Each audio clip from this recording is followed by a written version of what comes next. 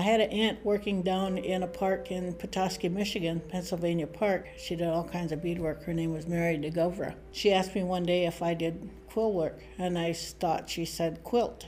And I said, yeah, I make quilts. And she says, I mean quill, and she spelled it out, Quill. And I said, no, I never heard of it. She said, well, you should try it. She said, you'd be good at it.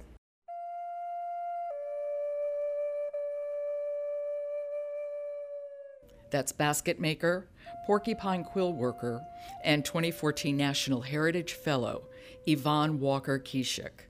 And this is Artworks, the weekly podcast produced by the National Endowment for the Arts. I'm Josephine Reed.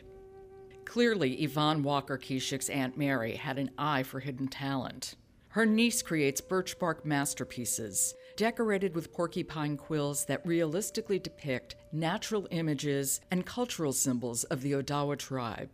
Although Yvonne is descended from a long line of Odawa and Ojibwe quill workers, she never saw the art form until she was 20 years old. But Yvonne quickly mastered traditional designs and then moved on to create even more complex and realistic patterns and shapes of flora and wildlife. Perhaps because she came so late herself to quill work, Yvonne is passionate about teaching and passing the tradition to the next generations. She's also learned the stories and traditions associated with quill work and include these in her classes when teaching the art form. I spoke with Yvonne the day she received her National Heritage Fellowship Award. We talked in the Lisner Auditorium, and you can occasionally hear another 2014 fellow in the background, Cowboy Manuel Donnelly, rehearsing for the Heritage Concert.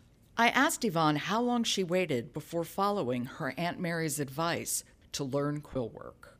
Not long after that, a few years later, Johnson and Kennedy's War and Poverty program came along, and one day they came, knocked on my door, and said, have we got a job for you? So they placed me into a job working at an Ottawa and Chippewa Arts and Crafts co-op, where I would answer the phone and do general office work. And there were workers there. There was basket maker, 2 quill workers, a wood carver, and a jack of all trades. And learning to work with them throughout the winter, got to know them better, and then I became used to working with them and taking care of customers that came in. Really perspired heavily through my first customer, when I made it, and they said, see, it's not so bad. Now, how did you begin to do quill work? I was in that store, and one of the women working there was Susan Shaganaby, and she was a quill worker. She was there also teaching her nephew, Dwayne Kugama, and I came out and I would watch them. So one day I said, I think I would like to try that. She said, good. She said, I'll teach you. And that's all she said. And then one day she come in and she says, today I'm going to teach you quill work. I said, oh, good. I went to the table where they were all working and sat down, and she says, no. She said, you're going to learn like I did. You're going to learn from scratch. So she took me out in the back, opened up her trunk. There was a great big dead porcupine in there. It was so bad that they scooped it up on the shovel and put it in the trunk. Shovel and all. Roadkill? Yeah, it was a roadkill. And so she put it on the ground for me, and she said, pull all the quills off. And she showed me how to get started. And what would you use? We did it by hand. Oh, really? Yeah, pull them out by hand. And then she said, pull them all out and put them in a dishpan. So I pulled and pulled and pulled. And then I went in. I said, I think I'm done. She'd come out and she looked at it, and she would say, no, some more. And then that happened a few more times. So finally I went in and I says, I think I'm done. And she comes out and she looks at it and she says, good. She got a stick and started scraping in the driveway there, and we buried that porky right next to the shovel. Just dumped it in the hole and covered it up right in the driveway. We weren't going to move it or carry it or do anything. I learned that day what upwind and downwind is. I bet you did. Can you briefly explain what quill work is? What are the materials that you use? I mean, porcupine quills, obviously, but what else? To make a quill box, we use porcupine quills, which is the hair of the porcupine, all different lengths, 1/2 inch to maybe 4 inches long, and different diameters too. And they come in different colors. So they could be white or white and brown, or white with yellow tips, or very, very dark, or all brown. So they're all at graduated colors. Each porky is different, and I think that has to do with diet. So we use the birch bark from the white birch tree and sweetgrass. The sweetgrass is a trim that goes around the boxes to help hold it as a binder. And then the quills is a decorative part that we put on the quill boxes. And the boxes are sewn together, different sizes, different diameters. And many of the old museum pieces we see have boxes that need repair because the boxes warp and change with changes in temperature and with age. The older they are, the darker the bark gets because they didn't wash them. But since these boxes would warp and bend and change, then my teacher, Susan, taught me how to cut all the pieces out of the same thickness of bark so that then there wouldn't be the warping and changing going on further on, as the box got older. It would be symmetrical. Yes. And the original boxes were used for storing seeds, herbs, medicines, dried foods, dried meats, dried berries, whatever, And since we didn't have a written language, whatever was inside the box, the picture was put on top. So the grandma might say, go dig in a cache pit, and bring me some choke cherries and grapes and some dried meat. So the kid would go down there and look at the tops, find what he's looking for, and then bring it to the grandma, and she'd take a handful out and throw it in the soup pot and then give it back to him, and it would go back down into the cache pit again. The boxes are made tight so that bugs couldn't crawl up and inside the box. It would have to be really tight. Yeah. And they were put in the ground, lined with birch bark sheets and wooden stakes, to hold them, to keep them upright. And then the floor was birch bark, and it would be bent down at the bottom so that, animals and critters couldn't get in there. And then the cache pit lid was pretty heavy too, so that animals, if they did smell the food and want to get into it, they would have a hard time lifting up the lid. Did it keep food cool? It kept it cool, kept it dry. And then so they would have a cache pit at the winter camp, and there would be one at the spring camp. So when they migrated inland to get away from the winter winds from the lake, when they got to where they were going, to the inland camp, winter camp they called it, when they got there, then they would just uncover the cache pit thing and bring out the foods that they needed. And then they would spend the winter there and trap and fish inland, away from the winds, and then they would replenish before they left. They would also dry foods and put it back on the ground again, and then migrate back to the lakeside, in the spring when the fish started running. So both camps would have that. Winter and spring camp would have that. So the quill boxes were very important for food storage, and they were usually stackable, and enough so that you could see what you needed in there. Tell me about your background in growing up, and which Native American nation are you a part of?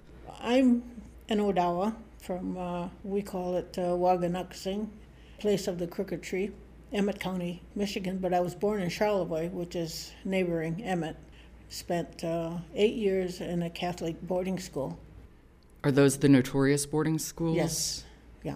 What happened? They just came and took you? They took us, yeah.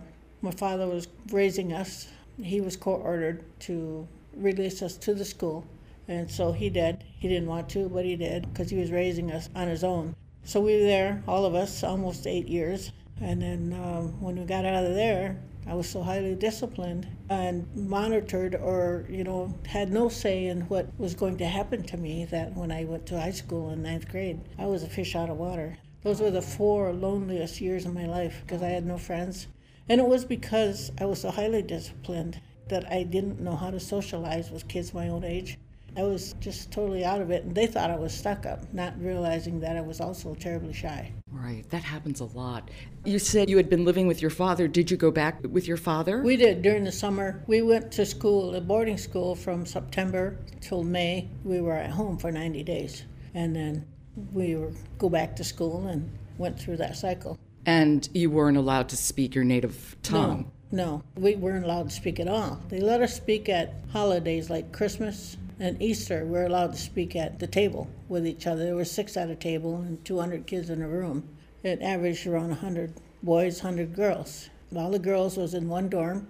There were seniors, which was like 5th grade on up to 8, and juniors were 4th grade on down. So every senior had to take care of a junior. At the age of 10, we were working in the bakeries, baking 96 loaves of bread every other day, and working in the kitchens and cleaning the school and all the chores that a household would have to do. So that's where we learned that. And then when we got out of the school, then we stuck to the same discipline when we got home. Did your father have a more traditional Native American life? My father was a son of a Methodist circuit rider. He was very respectful of us girls while we were growing up. There was 4 girls and 1 boy. I remember getting 1 spanking from him during my lifetime. It had quite an impact on me because when we went to the boarding school, they had capital punishment. So I got beat up a lot in school.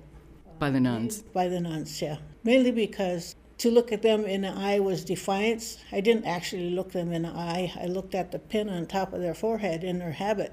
I would look at that so that to them it was defiance. And so they would always signal me out because I was taller. And I was kind of a little bit of a leader and didn't realize it. Because I was taller, the kids kind of gravitated towards protection. Where was your mother? She left when I think I was about 5 or 6 years old. We came home from school and she wasn't around.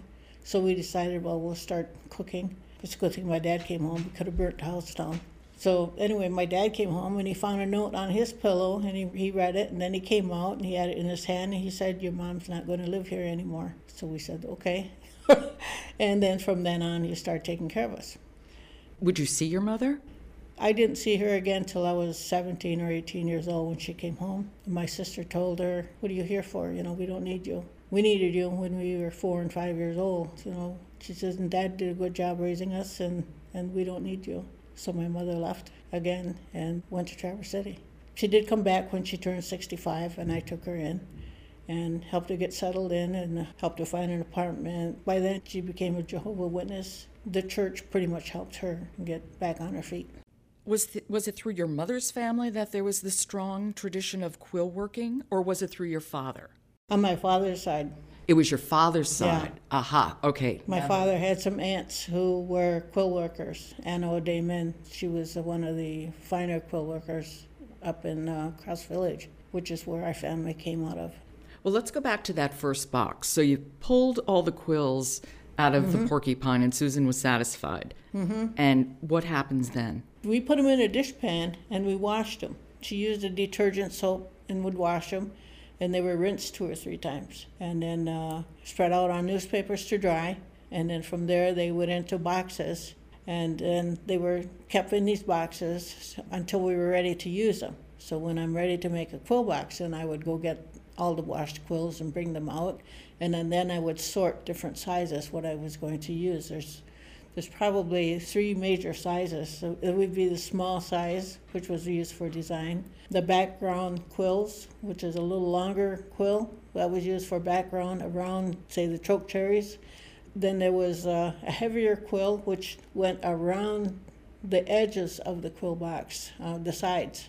And then the 4th size was a larger one, which went around the bottom of the quilled box, so that it was quilled on top, around the sides, and totally around the bottom. Pardon my ignorance, but it would seem that the quills would be very tough and not pliable.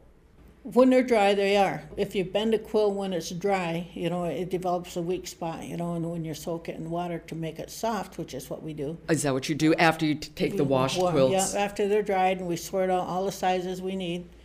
Warm water gets poured onto the quills, and then they soak a little bit, and within 5 minutes they're ready to use.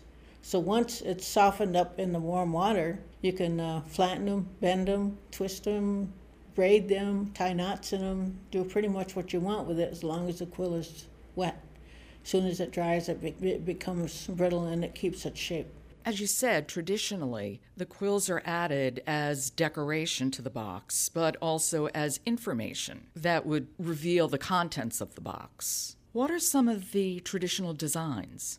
It would be like a cross quill. The choke cherry design berries might be on the top of the lid, and then to cover the seams where they come together at right angles, the round lid and the walls of the side, when they come together, those quills are put in there in X's, just to cover the corner seams to make it look nicer. And then the binding goes on, the inside lining, it all goes in, and then it's bound together with sweetgrass, and the sweetgrass is sewn in around the box. And then we make the bottom to fit the top. Around the time you were learning how to make a quill box, Were they still functional, or were they being used more as a decorative piece? Or both? The original ones were used for food storage. Right. When the Europeans came and saw them, they thought, well, this would be a nice box to give my wife to put her handkerchiefs in or her gloves. So they started asking for functional boxes that would fit their needs, the European needs. And so they started changing after that. When I learned how to do quill boxes, we were making pencil boxes, and we were making boxes that were more for tourist or collector's items. When I was learning, people were beginning to collect the boxes. So they became collector's items.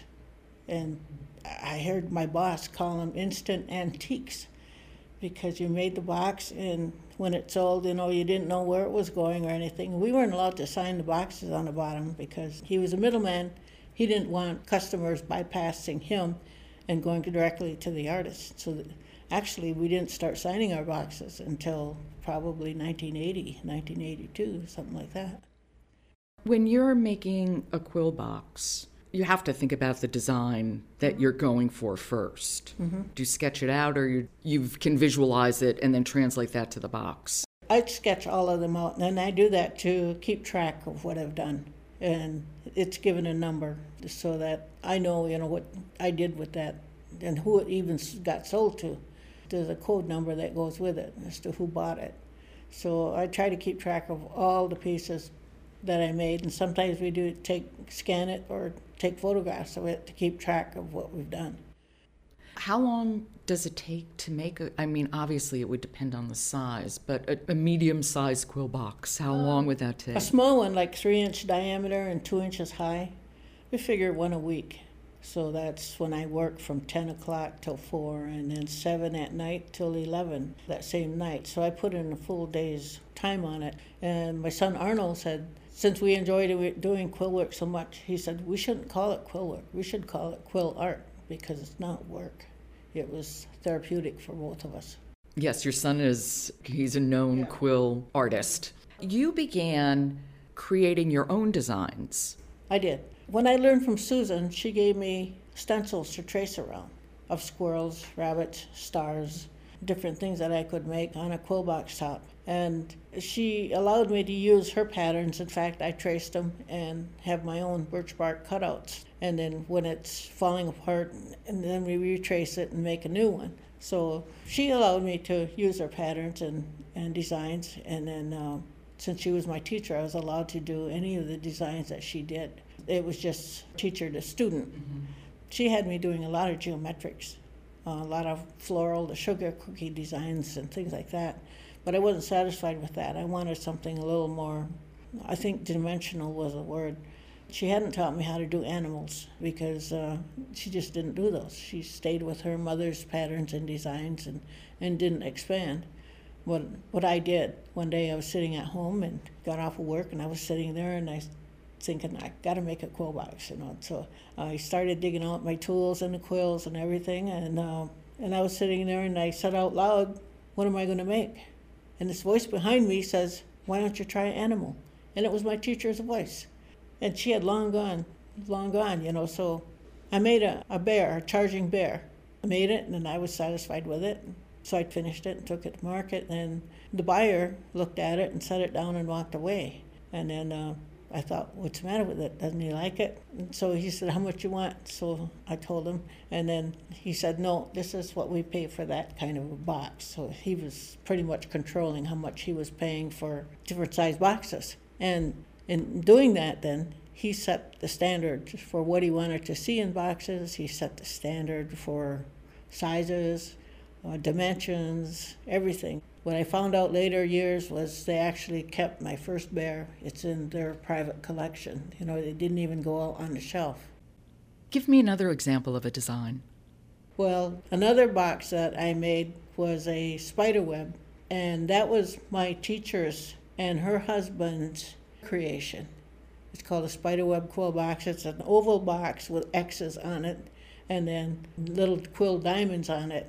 And to this day, I haven't figured out which is a spider and which is the web, but that's what she named it, was a spider web. So that was their contribution to the quill work art form. And once I learned how to do it, she allowed me then to continue making those boxes. And then my students, when I teach them, they also make the spiderweb quilt box. But they also learn the history, that this family started that design and continue on with it. Because designs belong to the families that create them. I don't mean exclusively, but there's that sense of this is where they come from. They belong to the teacher, and then whatever the teacher gives you, you can continue on with it. And in that way, it shows a genealogy of a quilt box. Somebody might look at my students' quilt work and say, that almost looks like Susie's. Well, sure, because Susie's student taught them, right. So it shows a genealogy. And Susan did quilt boxes like her mother, Marion Kugama. So it shows the genealogy of a quilt box. There are stories sometimes attached to quilt boxes? Yeah, when I teach a class, I had a great aunt named Yvonne Walker, and she was one of those Native women who did everything. She could do weaving, sewing, quilling, basket maker, storyteller. She was all of those things. And she was recorded telling the stories, and so I read the stories and retell them then to my students, how the porcupine got his quills. And we tell that when I'm teaching the class, the students get that along with the quill lesson. And then when we're doing the white birch tree, then we tell the story of how the birch tree got its white bark. So there's different stories. The only thing we don't have is a story for sweetgrass, because sweetgrass is a ceremonial grass. It's a spiritual gift.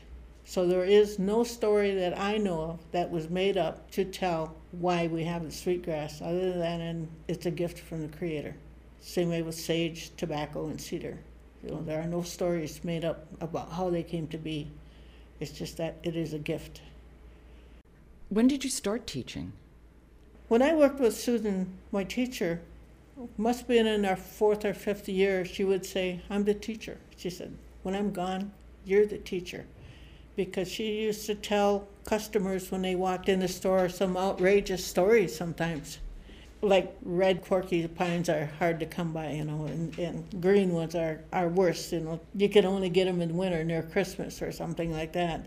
So she would tell crazy stories, and I would hear that and laugh, And when I heard Susan telling outrageous stories, and I thought, well, we should have the truth along with the stories. Mm-hmm. So I began telling the truth about quilt boxes. Well, you're very passionate, not just about quilt boxes, but you're also very passionate about teaching. Right.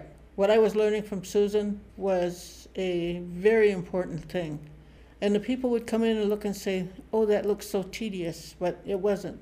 It was relaxing to me, and I enjoyed it. I began teaching the day she died, and I didn't know she walked on, but the same day she walked on, 2 people came to my door and said, will you teach us how to do quilt work? And I said, I never taught before. I said, but I'll give it a try. And they said, well, how much do you charge? And I said, $30 in food stamps apiece. What the food stamps did was fed them. They were from Detroit, and I was in Emmett County. So they stayed at my house, and all the food stamps did was feed them while they were taking the class. Mm-hmm. And I had a full-time job, too, so I worked with them at night from 7 till 11. But during the day, they had assignments to do. What I did was, one of the first quilt boxes Susan had me make was a star, a 6-point star. And she said it was a traditional design because it stands for the 4 directions, and the sky and the earth, which is 6 points. So she had me doing that, and the plan for that star was to learn to place the quills side by side in an orderly fashion, straight, so that where you started from and ended on the point of a star, it was straight. And then you went to the next diamond of the star and filled that in too. So when I do a class, they have to learn and use the same star that I do. But so we have 15 different ways to do the same star. The shadings were all different. So the dimensions, it changes. Some of the stars were dimensional, 3-dimensional, looked like it moved, other stars didn't. So it was forcing them to become creative with their work and learning how to use the shading, learning how to place the quill side by side in an orderly manner. So that was the goal of their first quill box. You became a full-time quill maker in the 1980s. What precipitated that decision? And I mean, that's a very bold move. Yeah, I was living on welfare, and I knew how to do the quill work, but I figured, well, if I want to make it and survive, I'm just going to have to work a little harder, which is what I did. And I decided back then, to become a full-time quill worker. And I made that statement verbally, so that people would know that I'm really giving it a go at this. It was fun. In my good days and my fastest days, I was just cranking out, we call it cranking out, 1 quill box every other day, something like that. Or even 2 quill boxes a week if we had to. But by then my children were small, so I worked longer. Instead of working from 7 till 11 as usual, I just upped it to 7 till 3 in the morning and worked. And I figured with that I could pay my bills and raise the kids on my own and take care of them that way. When you began doing quill art, was there a danger of this not continuing on as a cultural practice? Because not that many people know about it, and now can you see that expanding? The future of quill work is expanding, but the resources are being depleted because of the beetle that's killing the white birch trees. Michigan State has been working for years trying to figure out how to eradicate that beetle, but it is still tearing up our natural trees. The sweetgrass field where we pick our sweetgrass is marked off for sale as a place where somebody could build a home. And when that happens, then they stop the water flow and then the sweetgrass fields die off. And we did a few moves trying to buy that field, but haven't been able to do that, because if we buy it and then protect it, then even our own people can't go in and pick it. So we're trying to figure out a way that we can do that. But what we are doing is transplanting, picking the sweetgrass and transporting it and placing it on private properties of tribal members. And that way we can spread the sweetgrass so that it'll continue growing. Yvonne, thank you so much for giving me your time, and congratulations once again. Thank you.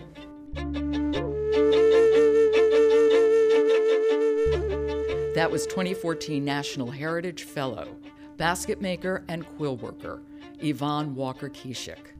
You've been listening to Artworks, produced at the National Endowment for the Arts.